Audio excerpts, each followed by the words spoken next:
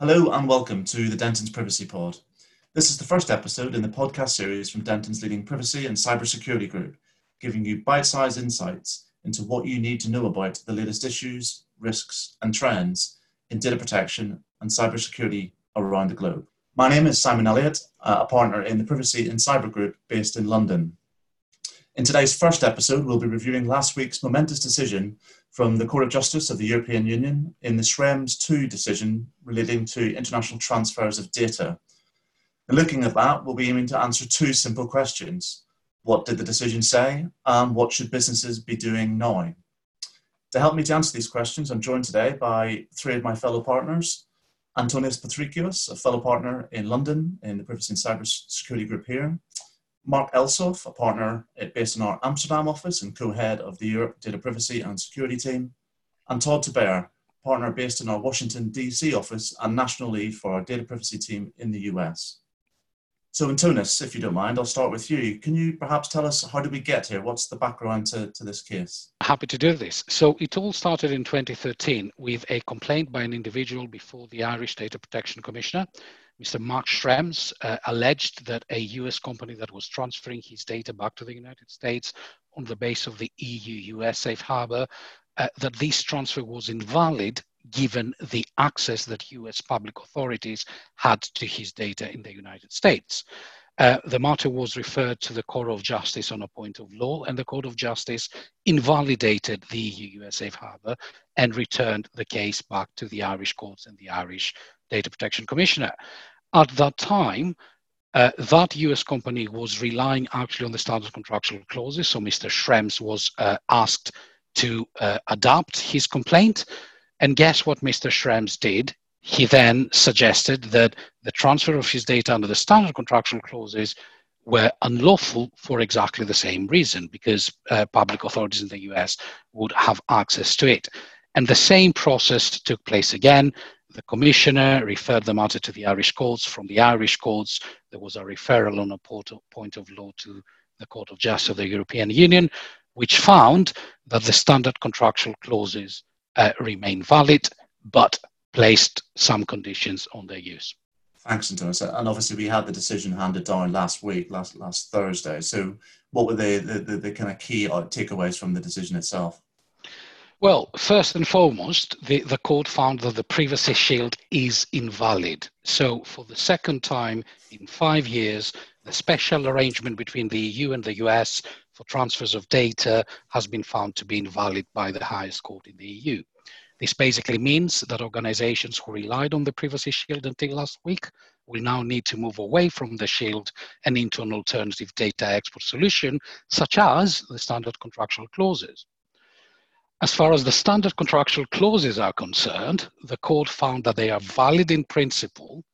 However, they are subject to certain conditions, such as additional assessments and additional safeguards. These conditions are not new. They are already reflected in the standard contractual clauses themselves, but they now have been emphasized by the Court of Justice of the European Union in such a way that in practice, relying on the model clauses for data exports suddenly went from being a largely paper-based exercise to being an operationally significant and legally complex assessment of how the clauses are actually complied with in practice, and where required remediation of any issues by way of appropriate safeguards. Simon, I think, will say a few things about the process later, so I won't say more now. And the purpose of this assessment and potentially implementing additional safeguards is to ensure that the protection afforded to individuals is essentially equivalent to that under the GDPR. And the obligations that are placed by the judgment are as follows. The exporters are primarily responsible for carrying out these assessments and implementing any additional safeguards, working together with the importer where appropriate. If they cannot do so effectively, they should not commence a transfer or suspend an existing transfer. If they continue, they must inform the privacy regulator. As far as the obligations on importers are concerned, they have a similar obligation to assess whether they can comply in practice with their obligations under the standard contractual clauses. They also have an obligation to inform the exporters of any provisions in the local law that prevent them from complying with their obligations under the standard contractual clauses. And last but not least, privacy regulators are required, there is no discretion here, they are required to suspend or prohibit a transfer of data to a third country where they take the view that the standard contractual clauses are not or cannot be complied with in the country of destination. So in short, Simon, this is a massive change. And although last week the emphasis of most commentators was on the invalidation of the privacy shield, actually it seems to me that the big change here is the one that relates to the standard contractual clauses. Great, thanks, Antonis. Listen, absolutely very momentous decision on both fronts. Let's have a look, first of all, though, at the impact on the privacy shield. And Todd, obviously very relevant from a US perspective, US operated framework. So what's your kind of take on this from a US perspective? And I guess in particular, what should US organizations that were signed up to Privacy Shield be thinking about at the minute? Yeah, so the Privacy Shield was a very important tool to bridge the gap between two legal regimes that approach privacy from just a radically different perspective. Of course, in Europe, it's viewed as a fundamental human right, whereas in the United States, it grows out of Fourth Amendment protections, and it more largely reflects reasonable expectations with legal protections around certain abuses. So given the fact that we approach the issue from such a different perspective, the Privacy Shield really provided a tool for us to allow transfers to happen when it's not likely that our legal regimes are going to be in alignment at any time certain in the future. So now that the Privacy Shield has been struck down, it's not likely that that's going to cause Congress to completely revamp what we do in the US. It's not even likely that we're going to have a federal law that preempts all the different state laws on this. So we've already heard some indication that the governments are going to be negotiating again. And so it's always possible that there could be a different replacement for Privacy Shield Part 3. Whether that happens or not remains to be seen. I don't think from a company perspective, an organization perspective, we should be putting all of our eggs in that basket. So we need to, in the meantime, really look at what we can do to continue transferring information. From the US perspective, they said that Privacy Shield continues and that they're going to be speaking with the Europeans, but that entities who have certified to the Privacy Shield need to continue to comply with those obligations. So that brings up an immediate choice that needs to be made. If you're participating in Privacy Shield and Europe doesn't recognize it, but the US is going to continue to enforce it, and it has been enforcing it. The irony is the US has actually been enforcing the Privacy Shield. Should you consider giving it up so that you are not subject to additional requirements when it's not getting you the benefits to which you signed up? I would say hold off for the moment. It's too soon. We need to see how things start settling out, but you definitely should decide whether you want to enter into standard contractual clauses. We'll get into that a little bit more, but that may be a way to mitigate some risk while everybody is sorting out the impact of the Privacy Shield going away. And it might be a good idea for US companies to sort of take the lead in doing this, because if they don't, it's certain that the EU exporters of data are going to be leading the effort to repaper the legal rights for transfers. So that's really the initial reaction. Thanks, Todd. Really interesting. I think you're right there. It's interesting that the US government have said they're going to continue to operate this, but we have a pretty clear statement from the European Court. So to Mark, looking at it from a European perspective, you've heard what Todd says about, US organizations sort of taking their time to look at what's going to happen here. What about those exporters that are located in Europe and looking at that judgment? What do you think they should be thinking about at this stage from a Privacy Shield perspective? Thanks, Simon. Well, I think what this decision means primarily is another spell of uncertainty for EU companies, unclarity as to their transfer mechanisms. Initially, I think we expect that there will be some form of grace period where data protection regulators will not yet enforce. However, we are seeing some regulators coming out in force, notably the Berlin Data Protection Authority, who has asked controllers to stop transferring data to the US. That seems to be an outlier at the moment. Others are merely repeating what the European Court has said about the need for proper due diligence when using the model clauses. And of course, they're repeating that the privacy shield has been cancelled. Others are expressing their concerns with the model clauses and with data transfers, but they are not going so far as to block data transfers to a certain jurisdiction. The European Data Protection Board, I think we're all looking to that for clear guidance at a European level, at a harmonized level. They have limited their comments to a short recap of the decision, and we're very interesting to see what the EDPB's further guidance will be. And I think for now, EU organizations should take stock of the transfer mechanisms they're using by verifying contracts with vendors, with customers, with affiliates, and where Privacy Shield is used. Well, think about what Todd just said. Are you going to move away now, or are you leaving it in place for now? But at least you should think about putting in place alternative mechanisms, perhaps in addition to your Privacy Shield certification.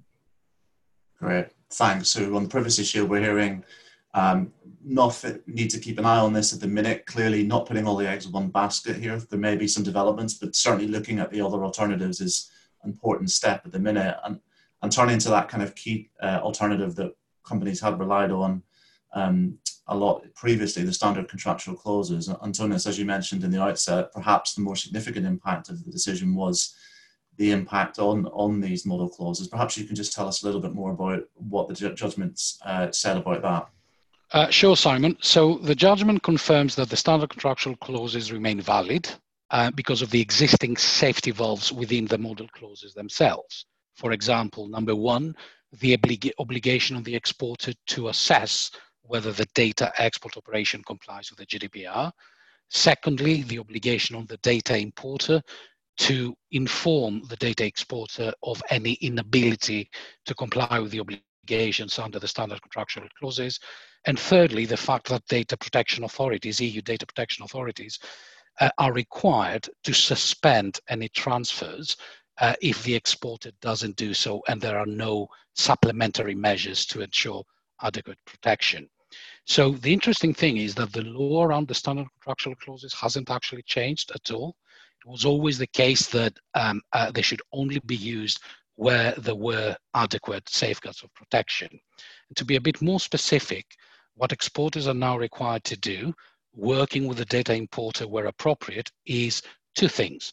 One, carry out a thorough and documented assessment of the data processing operation, the recipient data importer, and crucially, the local law that applies to the data importer, including specifically the law governing public authority access to data, an area that's notoriously complex and could be challenging. These assessments, therefore, could be challenging even for sophisticated and well-resourced organizations. And the second thing that exporters need to do is, if the assessment concludes that there are insufficient safeguards in place, the exporter is responsible for ensuring that additional safeguards are implemented. It is too soon after the judgment, so we're not entirely clear what these additional safeguards may include. But if we look at the judgment itself, the GDPR, and drawing from previous experience, we can expect that these supplemental measures are likely to include a combination of technical and organizational safeguards. Thanks, Antonis. And Mark, just turning to you, clearly, as Antonis said, it is early stages. We're waiting for further guidance here, and these are clearly, challenging assessments and additional safeguards that will be necessary. What are we starting to see, or what are we thinking we may start to see happen in practice for organisations to start to address some of these concerns? Yes, I mean, that's right. I mean, it's indeed very much early days, but I think first of all, a proper due diligence is required. So EU companies will have to actively ask the data importer how they expect to be able to meet the obligations from the model clauses. The flip side of that is that larger vendors may come with their own new set of terms where they move away from Privacy Shield to model clauses, and where they possibly also provide standard documentation on why and how they believe they comply with the model clauses. But looking at it from the EU company's perspective, I would say they should take a holistic approach and consider a combination of various measures. And that could include ensuring proper accountability, which is in any event a key pillar of the GDPR. So put in place an international data transfer policy where you explain what you do and how you do it and why you do it. Surveillance law assessments, Antonius already referenced those. And this will help also from an accountability perspective, because if you're challenged for your users and model clauses, you can at least show that you've done the assessment. And it doesn't necessarily provide a complete defense, but it does show that you've taken it seriously and that you've done a very thorough risk analysis. Apart from that, I can see technical measures being put in place, data minimization, encryption, pseudonymization, additional contract terms, and transparency obligations for data importers. And I think all in all, we may be seeing a new phenomenon arising here, and that's data export impact assessments, where companies analyze the privacy impact of their international data transfers. And this would also tie in with the general requirement of GDPR compliant data transfers in Article 44 of GDPR, and the data exporter's obligation to ensure that the data importer provides appropriate safeguards as is set out in Article 46 of GDPR. That's really helpful, Mark. Thanks for that really clear kind of insight to some of the things we'll see developing. Now, Todd, clearly one of the challenges that's come out of this judgment is around the surveillance laws framework that we have in the US. And one of the difficult questions that has been risen from the judgment is the extent to which, even with these additional protections that Mark's outlined, does it mean that transfers under standard contractual clauses to the US are still going to be prohibited? What's your view on that, and is it as simple as that? Yeah, well, thank you very much, Simon. I think that the US comes to mind because it was the focus of this particular lawsuit, but the decision about the standard contractual clauses, where, as Antonius and Mark have both mentioned, did not change the law around the clause. But what it has pointed out is, rather than potentially just relying on them, signing them as is, and not considering the structure of the contract with which they're associated, we need to take a more specific view of what are the risks and requirements in the sort of target country, and how will the parties interact with those requirements to address the need for protections imposed by the GDPR. So it's not a US issue alone, and part of the problem will need to be solved by the governments, because it's not really within the ability for any individual company to solve on their own. But the lesson we can take is that we need to look at the specific country, take the US, look at the surveillance laws, look at what they require, and look at the mechanisms they set up, so that the parties can decide the specific requirements around those mechanisms. And while it's not really the time to get into specific details about the laws, it's interesting, because if you take FISA, for example, FISA actually gives additional rights to parties to protect them against surveillance in the US. So one can argue that the US is under no constraint to engage in surveillance outside of the US, but Pfizer provides additional protections if they engage in surveillance within the US. So I think it's important to take that type of perspective, a more sophisticated perspective, and use that fact and address how you will deal with a Pfizer request if you get one. But we do know that no matter what happens, data transfers to the US and the rest of the world are very likely to continue. It's more of a question of how, and how companies can take pragmatic steps to mitigate the risks that actually exist.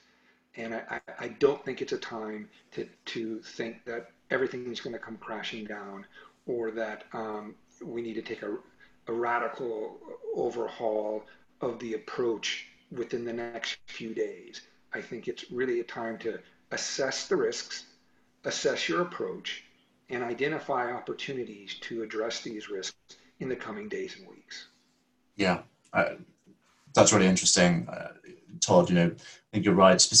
Applying to the specific facts and thinking about some of those mechanisms around, as Mark was talking about, transparency, disclosures, cooperation between the parties to address some of these risks does seem sort of sensible considerations. Antonius, clearly, there are some other solutions that are available under GDPR for international transfers. Maybe just briefly, was there anything else that we can take away from the decision in relation to those other types of those other solutions?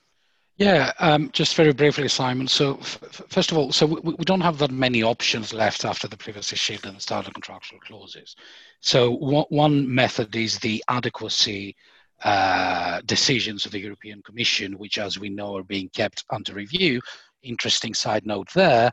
Well, if the Commission applies the logic of the Schrems judgment in one of its next adequacy decisions, what conclusion will it reach? But we'll have to wait and see. For now, all the adequacy decisions remain valid. Then you have BCR's, binding corporate rules, which are not explicitly mentioned in the judgment at all. In my opinion, they remain the least challenged EU data export solution.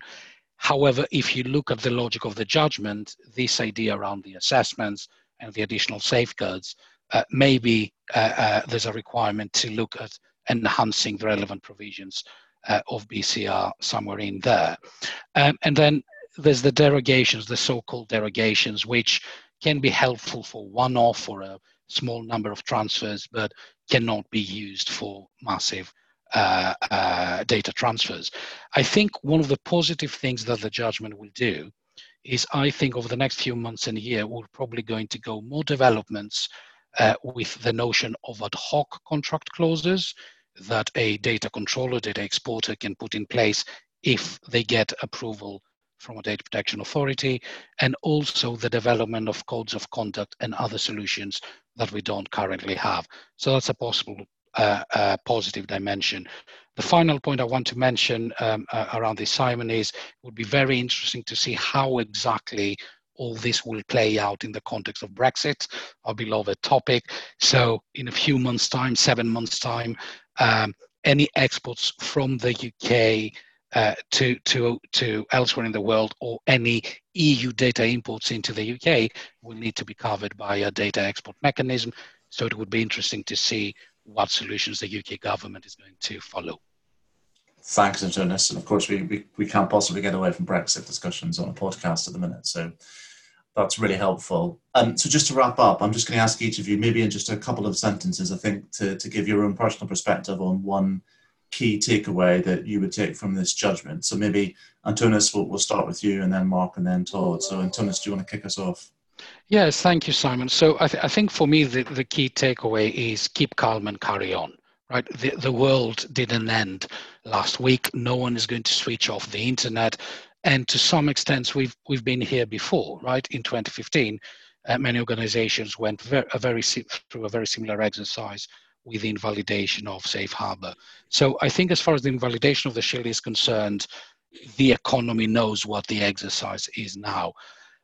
I think the real development here, the game changer here, is the emphasis that the court has now placed on the requirement not just to have a paper in place for data exports, but to ensure operational compliance. And It is a bit, this is new, right? So it's not something we've done before, but right now, some of the world's most brilliant data protection lawyers are thinking through this, and some of the world's most brilliant in-house privacy professionals are thinking about this. So I'm sure we'll find a way forward. Mark? Well, I'd say for me, the key takeaway, also following on to what Antonio said around don't panic, is don't panic, but start preparing. Do your inventory of where your data is going. See what mechanisms you're using for your data transfers, and look at it holistically, at how and where you store your data, what privacy enhancing measures can you take, and do your data export impact assessment. Great. And Todd? Yes, and I think that following on, I think the most important point here is that it's time to plan, because it's no longer the case that one size fits all. And I think that if you take the time to plan now and to think through your strategy for ensuring that you've mitigated your individual particular risks under your situation, you're far more likely to come out with a satisfactory outcome and less likely to face back-end risk of enforcement months or years later. Thanks very much. And my thanks very much to Antonis, Mark and Todd for all of your really helpful insights into this really momentous decision. Clearly, there'll be lots of developments we can expect on this from regulators in the coming days and weeks. You can keep up to date with all the latest developments by visiting the Dentons Privacy and Cybersecurity blog, by looking out for our client updates, or of course by getting in touch with any of us, the other members of our privacy and cybersecurity team, or your regular contacts at Dentons. Also, look out for the next episode of the Dentons Privacy Pod in a couple of weeks.